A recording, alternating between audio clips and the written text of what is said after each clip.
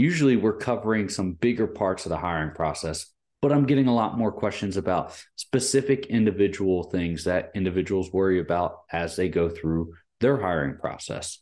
And that today is going to be tattoo policies. Let's discuss.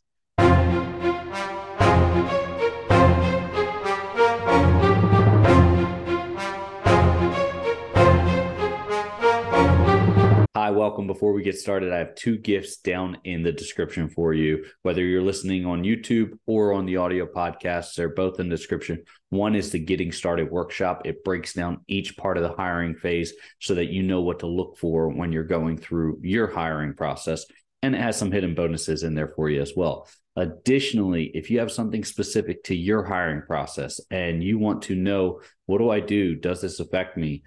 What are my chances? Jump on a free coaching call with myself. I will be glad to sit down and work through any of the questions you have. Now, tattoo policies and how do they affect you? If you were asking 20 years ago, tattoo policies were critical. I mean, you couldn't have any type of exposed tattoo, anything above the neck, anything below pretty much the elbow or even below a short sleeve shirt was a disqualifying factor. That is not the case these days, but that doesn't mean you get a free pass for any tattoo or any placement of a tattoo. So let's break it down a little bit. Where are the spots that you shouldn't have tattoos? Anything that can't be covered up is still a good, it's a term I'm looking for, practice, right? It's still a good practice. So anything below the wrist, anything above the neck or the collar line, those are going to be frowned upon. Are they disqualifying factors immediately? Absolutely not. Some departments you may be ineligible. It doesn't make it a disqualifying factor. It's only disqualifying if you apply, but you may be ineligible. So when you apply to a department, it's always critical to do that prep work I'm always talking about. Prep work is critical because if you apply to a department that has a tattoo policy that you don't meet and they have to disqualify you for it, you have to disclose that to another department. So keep that in mind. The next thing is anything above that collar line, below that long sleeve, that wrist line, you're going to be looked at and you're going to be evaluated in a certain way, depending on what those tattoos are. If you have a full sleeve coming down your arm and it breaks that wrist line onto your hand, that's actually going to look, depending on what the sleeve is, right? That's actually going to look a little bit better than just having some random hand tattoos. It's just psychologically, that's the way it works. You know, officers with full sleeves that are more mural based. I'm not talking anything obscene or vulgar. You might as well just work on getting those removed right now, or covered up. But anything that's kind of a mural based sleeve, I wouldn't worry about it. Some departments have antiquated tattoo policies, but that is so far and few between these days. I wouldn't worry about that. What I would worry about is just having random hand tattoos on your fingers. I'm not talking about a wedding band tattoo. That's not an issue. They'll ask you to disclose it. Hey, what's this mean? It's a wedding band for me and my spouse or my significant other. Cool. Got it. Good to go. But having badass across your hands or your fingers, you're going to want to get those removed. And your hand tattoos, you're not going to want to try and cover them up, right? You just want to get those removed. Anything that's vulgar in nature. If it's something as if you have a bird or a dove or something on the inside palm right here, or something elegant on the tops of your hands, that's a little bit better, but that by itself still stands out the most and still can convey a level of unprofessional conduct. Now, whether you agree with it or not, because I know the comment sections are just going to blow up right now, but whether you agree with it or not, that's what society has deemed sociably acceptable, right? Especially when it comes to the law enforcement counterparts or their law enforcement professionals. So hand tattoos don't necessarily convey the most professional individual, and you're applying for one of the hardest positions out there to obtain, and they're looking for the highest caliber individuals. So keep that in mind. If if you have a hand tattoo that you really don't like, or that you got when you were younger, or at a different point in your life, and it doesn't represent who you are now, and you can get it removed, that would be my suggestion. I'm not telling you to go out there and get it removed. I'm not saying you have to get it removed. I'm just saying that would be my suggestion if it doesn't conform to professional conduct. As I said, if you have a full sleeve and it kind of comes down into your hand a bit, and it's non-vulgar and nothing kind of distasteful, you're pretty much better off, because it's almost looked at artwork these days. I'm not against tattoos. You can't tell in this video, but in other videos, I have a half sleeve. It's not completely covered by my short sleeve shirts. I have another tattoo that goes around my entire neck, a full necklace. And then I have another tattoo. I have a chest piece right here on my chest. All these different walks of life, all of them are very, very sentimental to me and mean something, but so I will never get rid of them.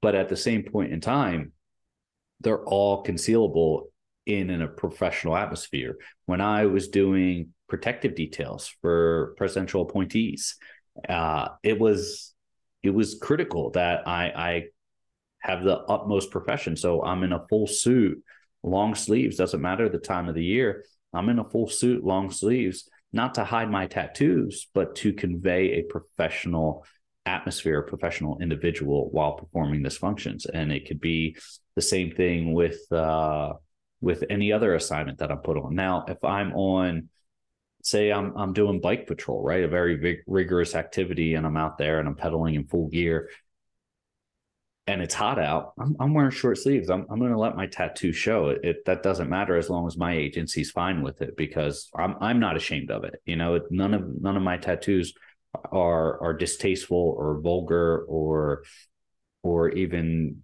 gang related in nature. So I wouldn't beat yourself up too much about it. But if you do have something that is kind of distasteful, and I'm just going to stick with this term right now, distasteful or unprofessional, your best bet is to get it covered up or removed. And that is honestly the really two options that you have, other than just going through the hiring process and saying, hey, this is what it is. Now, if you have anything that can be construed as gang affiliated or anything that is unprofessional, and understand I'm covering everything in unprofessional. Everything is covered under unprofessional. If it's something that is slang or a curse word or just not even an elegant piece, right? Something that is just skull and crossbones on your hands, that would be unprofessional, right? A naked woman, you know, up on your wrist or your neck, that's just distasteful and unprofessional. It doesn't matter how you feel about it. And I'm being completely candid here. It doesn't matter how you feel about it. It matters how the agency who's hiring you feels about it. Because remember, you're asking them to hire you, not the other way around, right? You want to work for them. They don't want to come work for you. You have to conform to them. And that's law enforcement. You have to conform to them. You want to change policies, you do that after you're on the inside, right? You can't do that from the outside, especially when it comes to something like this that doesn't convey a professional atmosphere. All right, so that's hands. Hands are one of the least concerning ones, right? Now, you shouldn't have anything down below the wrist, but if you do, as long as it's professional, if you were a sailor and you have two cross anchors on your hand, or you have a shellback if you were in the Navy and you cross the equator a few times, whatever it is, if you're in the military and you have something military related or something on your hands, chances are they're not gonna bother you about that, as long as it's tasteful. Same thing, wedding band tattoos, or even something as simple as an animal, something tasteful. Hands, you're going to be okay. You might be flirting the line, but check with their policies first. They say nothing below the wrist line and nothing above the neckline, don't apply to that department. Now, anything above the neck, right? So anything on the neck that is exposed beyond the collar, you want to be very careful about this one, because once you get to that point, that's the first thing someone sees is your face. You're going to have an issue getting through the hiring process with something along those lines, for the sheer fact that when you go to interview, if they can see it, they're going to ask you about it. They're going to say, hey, I see you got a tattoo on your neck. What is that? Right. And they may be nice about it, or they may be firm about it and say, hey, we support tattoos and we have a great tattoo policy here, but what do you have on your neck? And if you have a rattlesnake wrapping around your neck with the rattlers going down your shoulders or something along those lines, or a snake or anything, it doesn't matter. It's not going to convey well. It's just not. There's some departments that would hire you for that, for undercover work, but yeah, as starting out as a patrol officer or deputy, it's just not going to happen. You can argue with me. I'm just telling you, it's not going to happen.